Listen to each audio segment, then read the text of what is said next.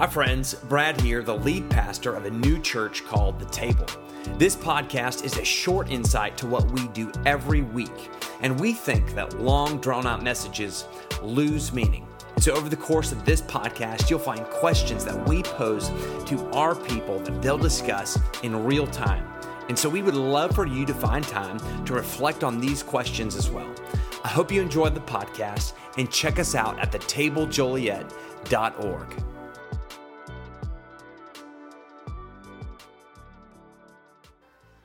Well, good morning. Happy New Year to you. I know it doesn't feel like it's only been a few days, but it's felt like 2 weeks. I don't know why, but Happy New Year to you. So glad that you are here this morning. My name's Brad. I'm one of the pastors here. We don't do this enough, but the best part about this church is not our worship team.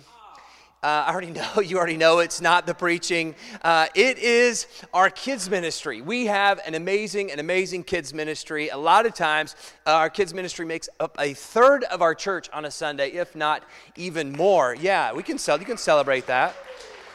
And so this morning, I want to share with you an initiative that our kids took upon themselves to help people all across the world. And so I'm going to show you this video, and then we're going to have a little story from one of the students from the Table Kids this morning come up, and she'll talk to you about that. All right, can you guys welcome with me? This is Zoe and Julia, and they're going to tell us about what they did this Christmas. This Christmas I got things that I really wanted, and I just felt like I was loved. And tell us about the video that we just watched. We have earned enough money for chickens and goats. This month our church has been raising money for chickens, goats, pigs, and cows. We've managed to earn $140, which is enough for a chicken and a goat. They each go to 2 families that need it. That is awesome. $140 our kids raised to buy a goat and a chicken for somebody in a community across the world. Guys, thank you so much for sharing that with us. Can we give them a hand and celebrate what our kids are doing? Thanks, guys.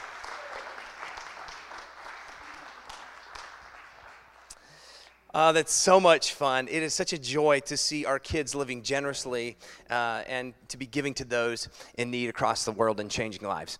So this morning, we begin our new series called Life, What Do You Want? And if you're anything like me, you've stepped into the new year with 2 problems. One is not knowing what you want to do, and the other is doing what you know will get you what you want. Anybody else have these struggles? These are issues maybe just for me, but it seems to me like there's always a disparaging gap between my habits and my ambitions. And this is not something new for us. This is not something new when it comes to struggling through life and living up to what we want to live into and our dreams. And so we've decided to look back at the first century and we begin to look at Jesus' life, and we quickly find that he constantly asked people this question: what do you want? And what I love even more is when he asks the question, what do you want me to do for you? And I think this question helps us look at a deeper question, which, what are your ambitions in life? I mean, when you think about the next year, what difference do you plan on making? And so this morning, we're talking about, and I've entitled it, Defining Your Dreams. And if you're expecting the next 4 weeks for us to basically lay this plan out for you and to tell you step by step how you're going to define your dreams, you will have to do some work. There's got to be some legwork. We're not going to do it all for you, but we're going to help you get where you want to be. So this morning, would you pray for me as we begin? Lord, we thank you for this opportunity to stand in your presence this morning. I thank you for your word. I thank you for your goodness. I thank you for your grace. I pray that you would be in this time of teaching. I pray that it would connect with our lives and that it would ultimately change how we live. In Jesus' name, amen. So a couple years ago, I was really unhealthy. I don't know how else to say it. I was just overweight. I was fat. I was overweight. I was big and heavy. And I was realizing I was coming close to 40. And of course, everybody talks about 40 like it's the end of the world.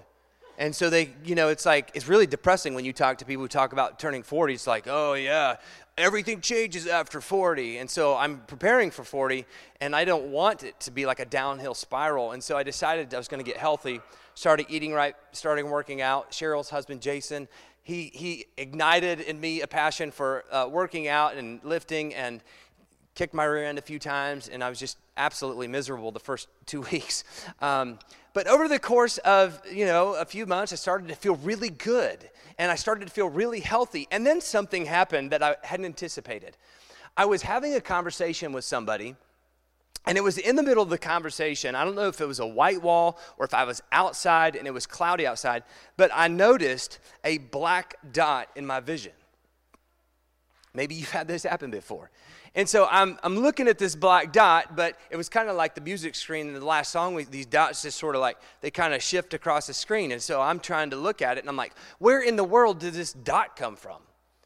And so I was trying to look into it some more, meaning I was just trying to follow it and trying to figure out what it was. And of course, the more I tried to follow it, the farther it went away, and I just couldn't keep up with it. But I realized that I actually, in looking at one of them, I had like 2, 3, 4, and 5 of them. And I'm like counting them, realizing there's something going wrong with my eye.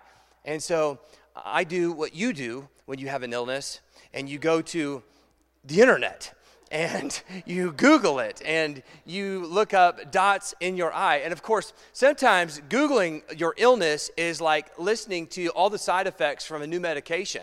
It always involves death and cancer. So immediately I pull up dots in eye, and it's like death and cancer are the first 2 things. And I start freaking out. I mean, I'm a worrywart. I worry about everything. And so I'm worrying about this dot or these dots in my eye.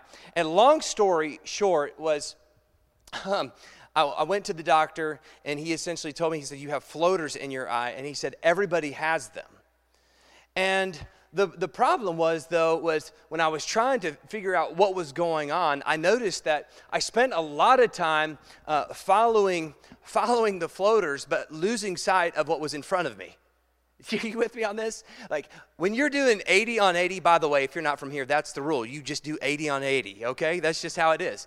I was doing 80 on 80, and of course, I see one go by, and I'm like, whoa, what is that? And I start counting it. 1, 2, there's another one, there's 3. And of course, my wife reminds me, as I'm looking at the floaters in my eye, that there are people in front of me who are stopped.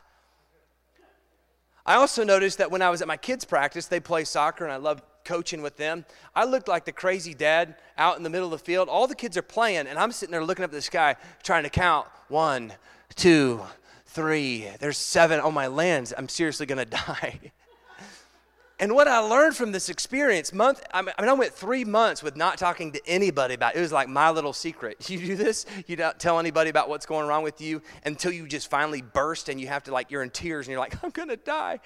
And I realized this about that whole experience, is that when we lose focus, we lose sight of life in front of us. That when we lose focus, we lose sight of what is most important in front of us. And so this morning, I want to work with this question. I think it's a good question. If you're new here or it's your first time, one of the things we love to do is we love to talk during the talk. Don't let it intimidate you. If you're an introvert like me, it is okay for you to take this moment and to take notes and text somebody. You do not have to talk to anybody. If you're an extrovert and you love talking to people, great. Find somebody who loves talking to you. Don't talk to somebody who doesn't want to talk to you. But we're going to work with this question this morning, so you can take notes, you can text, or talk to somebody. What New Year's resolution or goal did you make that you know you will break in the next 2 weeks? What New Year's resolution goal did you make that you know you will break in the next 2 weeks? Talk about it. We'll sing another song, and we'll come back and get back into the message.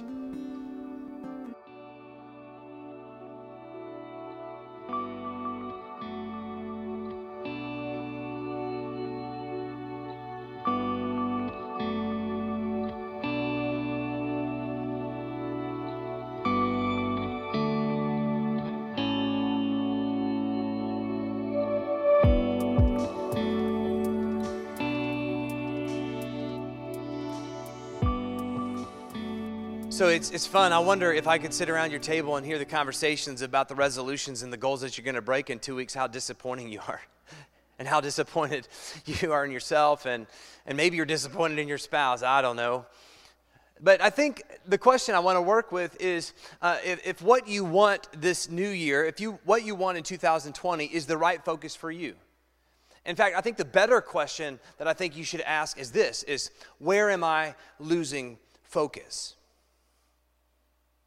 See, I think focus changes everything for people. Have you ever noticed the difference between people who are focused and people who have no goals in life, or people who aren't focused at all? I mean, think about this with me. Everybody is busy, but people who are focused, even though they get busy, they still have a direction.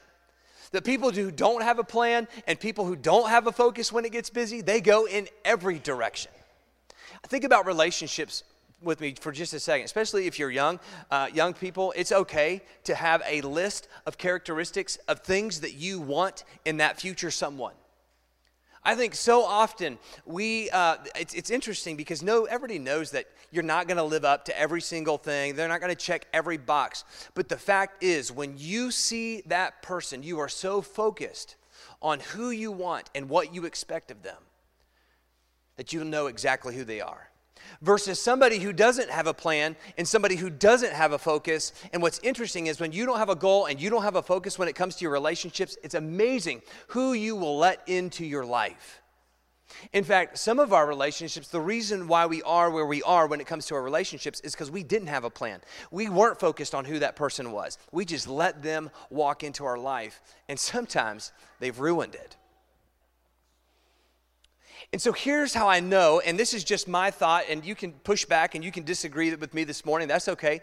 But one way that I think we lose focus, and the way that you know you are losing focus, is when you let life instead of live life. You know you're losing focus in life when you're just letting life happen to you instead of living life. In fact, I think a lot of times we just let people walk into our lives. A lot of times we allow our kids' schedules to dictate our family's direction. A lot of times we let our work or our employers determine the amount of time that we spend away from people that are most important to us. A lot of times we just let things happen to us. And here's what I know.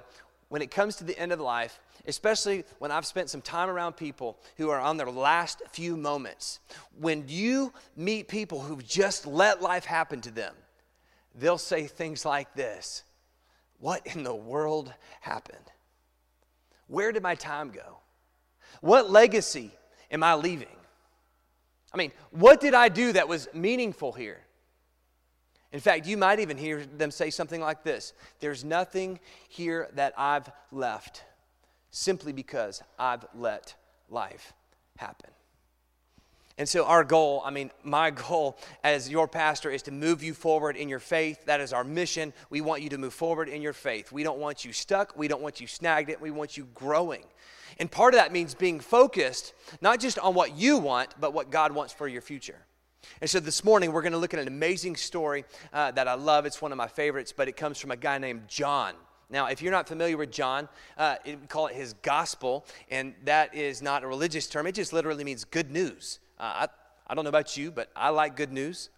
So there are 4 gospels, or there are 4 good news accounts of Jesus' life, and John's is one of my favorites because John gets a backstage pass to Jesus' life. You see people who doubt and people who question and people who say the Bible isn't real. I fully understand. I've had the same questions and I've been there before. But what does it for me when it comes to John is the fact that his story is not passed down from his brother's, sister's, cousin's, mother's half-aunt. Like, this is firsthand, I witnessed, I saw this happen kind of thing. In fact, John sees things that other people don't see. And so it's kind of like the backstage pass to your favorite band. You get to see them for who they are and what they are. And that's how John relates to Jesus. He gets to do things and see things that other people don't get to see. And I love in John's account his title that he's given. Now, I don't know about you, but sometimes titles drive me crazy. Like, they just do. I think sometimes people abuse them and use them as power. But in this case, I think sometimes titles determine the tenacity of somebody. Like, I'm pretty sure people don't just get PhDs from sitting there. I'm pretty sure the title that you were given at work or what you do in your profession wasn't just handed to you. This is something that you worked for. And so we find in John that he's given a title, and I think it's because of the tenacious, what's the word I'm looking for? He is so tenacious in his approach to living life with Jesus, that he's present in every moment. And because he does things that are monumental. In fact, the title that he's given is the one that Jesus loved. Like, if Jesus had a pet, John was it, which I think is pretty cool. But it's because he was so present and he was so tenacious in following Jesus that he was present in every moment, and he did things that were monumental. You talk about a guy who knows his goals, who can see things in focus. It was John. In fact, one of the stories he shares today is one that he witnessed firsthand. And we're not going to get very far, and we're not going to go very far in the story, but I'm going to give you some of the backstory in a minute. But I love this. Here's what he says this morning. He says, just then his disciples returned, and they were surprised to find him talking with a woman. Now, I know you're so inquisitive. You're saying, what's so surprising about somebody talking to a woman? Well, it's interesting because John gives us the backstory, and he just doesn't describe her as a woman, but he describes her as a Samaritan woman. And if you're familiar, or maybe you're not familiar with the Bible, Samaritan was sort of a derogatory term. In fact, they viewed these people as sort of like half-breeds. The way I liken is like kind of like this. It's almost like if you've ever bred dogs, or you sell dogs, or you buy dogs, you know the question is this a half-breed? Is it a mutt? What is it? And you know if it's a mutt, you're going to pay less for it. And that's sort of how this woman and this culture or this community was viewed, is that they were sort of like half-breeds. They were from a war-torn country. They were half-breeds, and they were kind of nobodies. In fact, they were viewed as like subpar and also not even really human. And so here Jesus meets this woman who's sort of like at the bottom of society, and not only that, but she's a woman. Now, contextually, we can't understand it, but women back then, they didn't have a voice. In fact, they weren't even considered viable. They weren't even considered valid in terms of their opinions and their thoughts about life. It was pretty much literally just kind of stay out of the way, stay in the back, and don't get in my way. That's kind of the culture that they lived in.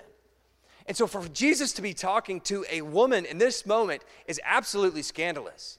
Like, this is just something that you don't do. And we know in the backstory from John that it's not the fact that she's a Samaritan, it's not that she's just a woman, but we find out that she's walking out to a well at noon. If you've ever been to the Middle East at noon, I can assure you it is not the most pleasant place to be. It is hot, it is dry. I mean, you do not go outside when it's noon in the Middle East. But this lady comes out at noon to draw water from the well, and we know that there's a reason she comes alone, and it's because even her culture and even her community around her views her as a nobody. Because she's been married 5 times. We find out the man that she's living with in this moment, she's not even married to, and everybody has kind of pushed her aside and said, hey, this is a lady who has no focus. She has no goals. She's just kind of letting people into her life, and she's just letting life happen.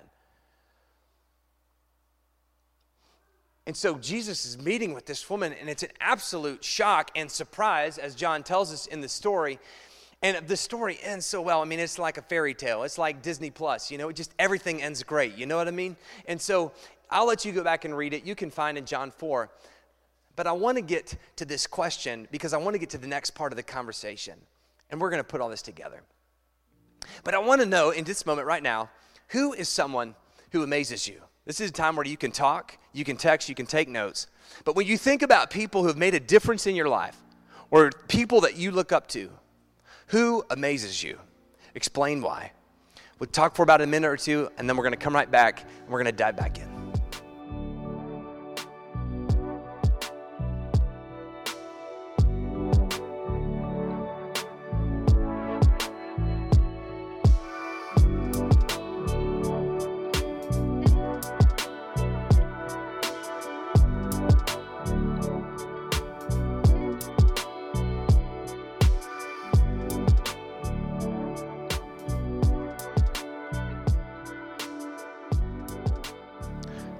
It's kind of fun to think about people who amaze us. And up to this point, we've been talking about this idea that there are people who lose sight, they lose focus in life. And a lot of times when we lose focus, it's a disaster. And so we're introduced to this woman whose life is a disaster, and we're introduced to a weird, awkward conversation with Jesus, who's having this with this woman who he's not supposed to be talking to begin with. And we pick up the story, and it goes like this. I just love it. It just says, just then his disciples returned, and they were surprised to find him talking to a woman. But no one asked, "What do you want?" Nobody asked Jesus, "What do you want?" or "Why are you talking with her?" I don't know. When I read this story, immediately I think to myself, why aren't the disciples asking why? Because every time that I've read this story and everything that I've been taught about this story was that this was pretty scandalous and everybody should be pretty skeptical. In fact, if anything, they should be surprised at the fact. Surprised literally means to be confused or like mistaken or what's going on here. We're not really sure. And so as I begin to unpack the story, I'm confused because it says they didn't ask Jesus, "What do you want?" or "Why are you talking to her?" So I'm trying to put all this together, and I mean, that's how it works every week. I have no clue. I'm still figuring this whole thing out as well. And so I just start doing a little research. I start doing a little, digging. And here's what I found about this word, surprise. In fact, in the Greek, and we're going to teach you this fun word today. You can walk out of here and you can go tell somebody you know a Greek word and it sounds really cool and you'll sound really smart, whatever. It really doesn't mean anything. You can Google this word if you want to. But here's what surprise means. It's pronounced ethumazon. Ethumazon. To me, it sounds like a Lithuanian Amazon. I don't know. It's just what came to mind when I thought about that. But as I begin to unpack the definition of this, I was expecting to find that in this context, it would mean confusing or not really certain or like questioning, surprise, like that's the kind of the surprise I was expecting. But literally, the translation in this place means to be amazed by or to marvel at. To be amazed by or marvel at. And that's why I ask you the question, who are the people that amaze you? When I think about the people that amaze me in life, I think about Michael Jordan. I think about this guy. I think about Michael Jordan. Not Michael B. Jordan, although he's really cool too, but I think about Michael Jordan. I mean, I didn't grow up in Chicago as a kid, but even in Ohio, I would only turn on ESPN just to look at this guy. Like maybe you are in a business world or maybe you own a business, but you look to leaders and you're amazed and you marvel at other leaders who are in your industry and they kind of lead the way and you read their books and you read everything that write, you listen to all their podcasts. I mean, you do everything. You marvel at what they're doing in their profession and their work. I love following this guy. He's a pastor out in L.A., Erwin. I'm just a huge fan of him. He's done some great things, and he connects with a lot of young people, and it's just amazing to see how many people have come to Jesus in his church, and just he's a great guy to listen to. But I marvel at the way that he preaches. I marvel and I'm amazed by the way that he connects with people. I mean, he's just amazing. Maybe you follow YouTubers. I love YouTube. Anybody else love YouTube? Anybody? This is a guy I love. This is Mr. Simnett, Derek. He's my best friend. We get together all the time. Actually, he lives in Canada, so it's not even doable. But man, I marvel when I look at those arms, and when I look at that food, I'm like, I just marvel. I'm amazed at this guy. And I think the reason why we are amazed or we marvel at people is because it, in some sense, it draws admiration. Like the people that we are amazed by and the people that we always look up to and we aspire to be like, deep down within, they draw out in us an admiration. And the reason why you admire that person that you mentioned sitting around the tables is because they're doing what you wish you should be doing. They're doing in life what you wish you could be doing in life. And so often we spend so much time looking at other people and we admire that they're living into their passion. They're living into their dreams. And so you connect it with the story of the disciples and Jesus. There's a reason they don't ask why. And it's because they know that when Jesus shows up and he begins talking to this woman, The amazement is not this confusion, but it is a surprise. It's exciting. It's amazing. They had no clue what Jesus' ministry was going to look like. They had no clue the kind of people that he would be talking to. And they are marveling and admiring Jesus as he lives into the very thing he was asked to do from the beginning. In fact, we know Jesus was laser focused. I mean, he said from the very beginning, he said, hey, I have come here not to do my will, but the will of my Father. And check this out. The will of my Father is this, that none of these, referring to you and me, would be lost. Jesus says that. He says, I have come to give people life to the full. I have come to become light in the darkness. I have come to bring good news. I've come to bring the gospel to the poor and those in need. This is what Jesus says from the very beginning. And so when he begins to have a conversation with the woman, this surprise is not, Jesus, you shouldn't be talking to her. This is kind of skeptical. You probably shouldn't be hanging out with her. It's not that kind of surprise. They are admiring that Jesus is stepping up and living into the very thing that he said he would do. See, Jesus knew why. And that's why nobody asked why. And I think that's what I want you to understand this morning, is that what you want in life begins with why. I mean, this is stuff, you know this. I mean, you could get up here and you could talk about this. I don't need to have a mic. You already know this stuff. But what's interesting to me is if I were to ask you, where's your why written down, how many of you would be able to pull it out and show me? We've got a couple in here. That's great. But a majority of us, we don't know our why. So I want to ask you this question. Why are you here? What have you been put here for? What is your purpose? What difference are you making in this moment, in this world? What I heard from this amazing lady, she said this. She said, just by being here, you are making a difference. Just by being born, you're making a difference. Whether it's good or it's bad, you are making a difference and you are changing lives. So I want to know, and I want you to wrestle with this question because it's so important over the next few weeks. Write it down in your journal and begin to think about it, and we're going to help you with it. But why are you here? And what's interesting in this story is the next part of the conversation that takes place, because I think this is the greatest struggle, especially for me, and maybe for you. This is the struggle that we all deal with. Check this out. Watch what happens. This lady leaves. She leaves her water jar. The woman went back. She went into town and she told all the people there, she said, hey, man, you got to come see this guy. It's amazing. He's told me everything that I did in my life. He knows all the people I was sleeping with. He knows how many husbands I've had. I mean, he knows all that stuff. And she says, man, could this be the Messiah? I mean, could this be the guy that we've been looking for? They came out of the town and they made their way toward him and they're, approaching Jesus. And all of a sudden, the disciples show up. Now, I always people give me a hard time when I make fun of the disciples, but sometimes they're pretty dense.